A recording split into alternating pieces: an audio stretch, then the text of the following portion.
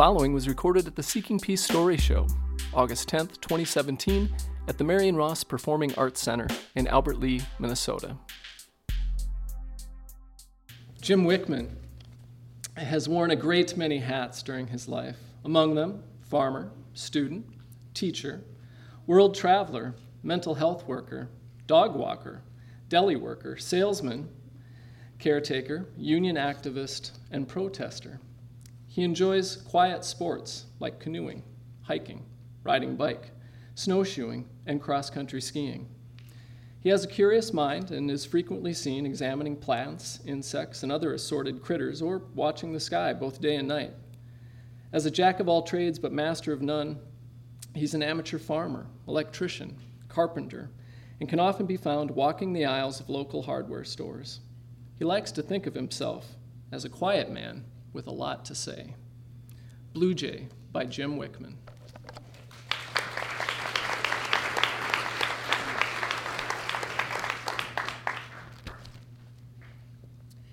I grew up the middle child of 7 on a small farm in south central Minnesota. It was a fairly idyllic childhood, and my memories of those years blend together into a pleasant, warm feeling. I was a pretty typical farm kid, curious, respectful, and quiet.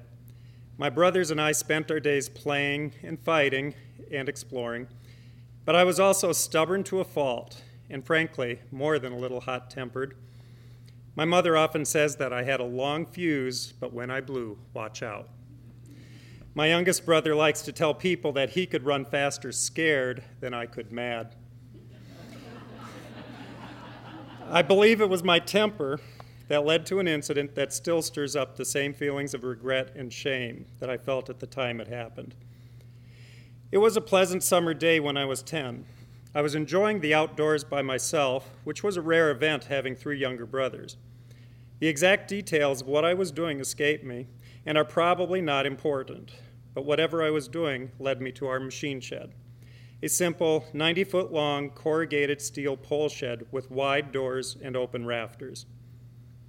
As I entered, I startled a blue jay, which had been sitting on a rafter, causing it to fly to the back of the shed. While blue jays were common on our farm, and it was not uncommon to have sparrows or an occasional pigeon in the building, a blue jay inside was something new, and the opportunity to see one up close was something I couldn't pass up. I quickly pulled the door shut to cut off its escape route and wound my way through a maze of tractors and machinery to the back of the shed. In my mind, I assumed the bird would simply sit still and let me get close enough for a good look. Of course, this was a wild bird and not at all interested in being observed at such close range, so it simply flew over my head back to the other end of the shed. Foiled in my first attempt, but still believing my plan would work, I turned and followed. I'm sure it doesn't come as a surprise that as I got close again, the jay once more flew over my head to the back of the shed.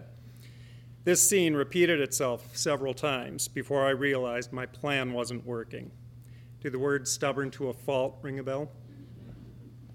At this point, I was pretty frustrated and looked around for a way to keep the bird from flying past me. I quickly found what I thought was the answer, a 10-foot length of bamboo that my father kept on hand in case we'd ever need a 10-foot length of bamboo. In my eyes, the need had finally arisen. My new plan was that when the bird flew, I would simply wave the stick in front of it. Not being able to get past me, it would have to sit there and let me look at it. A great idea in the mind of a 10-year-old perhaps, but in practice it obviously didn't pan out as I'd hoped. A bird, used to flying through the trees, had no problem dodging a thin bamboo pole. After several more failed attempts, my frustration was near the boiling point. Why wouldn't this stupid bird just sit still? All I wanted to do was look at it. I wasn't going to hurt it. In hindsight, there is no doubt in my mind that the bird was by now exhausted and terrified and just trying to get away. But in my growing anger, there was no empathy or compassion. It was all about me and what I wanted. So even though I don't recall making a conscious choice, in that moment, in a blind rage, I'm sure it was a short, easy step from waving the pole in front of the J to swinging the pole at it. Eventually, or perhaps I should say inevitably, one of my swings connected, and then another, and another, until finally it lay in the dust at my feet, dead, its neck broken. I slowly calmed down and came to my senses. Picking it up, I finally got that close-up look I had wanted so badly. But as I held the limp body, the realization of what I had done hit me. I was holding what had been, just moments earlier, a beautiful living creature whose only crime had been being in the wrong place at the wrong time. To say I felt incredibly ashamed of myself doesn't begin to describe what I was feeling. I doubt that my 10-year-old mind could have put words to it, but I knew what I had done was beyond wrong. It was cruel and brutal and inhumane. Suddenly, I was afraid that someone would walk in and see what I had done, and I would have to try to explain myself. I'm sure I would have added to my shame by lying about how I came to be holding this blue jay. But no one came in, and in order to hide what I'd done from everyone, including myself, I tossed the bird's body over a fence into some tall weeds. I had no thoughts of giving it a dignified burial. I just wanted to be rid of it. But I remember walking away feeling as if I had added insult to injury with this crude method of ridding myself of its presence.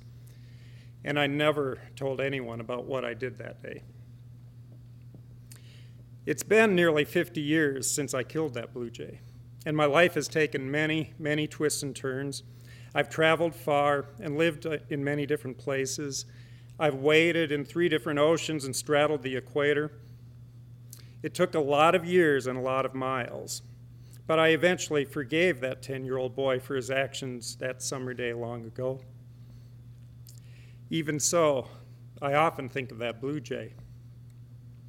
Its body may have ended up in the weeds, but its ghost still sits on my shoulder.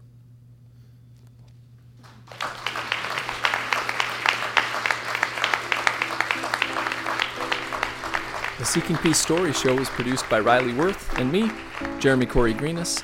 To hear more, check out our Facebook page and the Story Show podcast. Our intro and outro music was composed by Jasper Corey Flatto.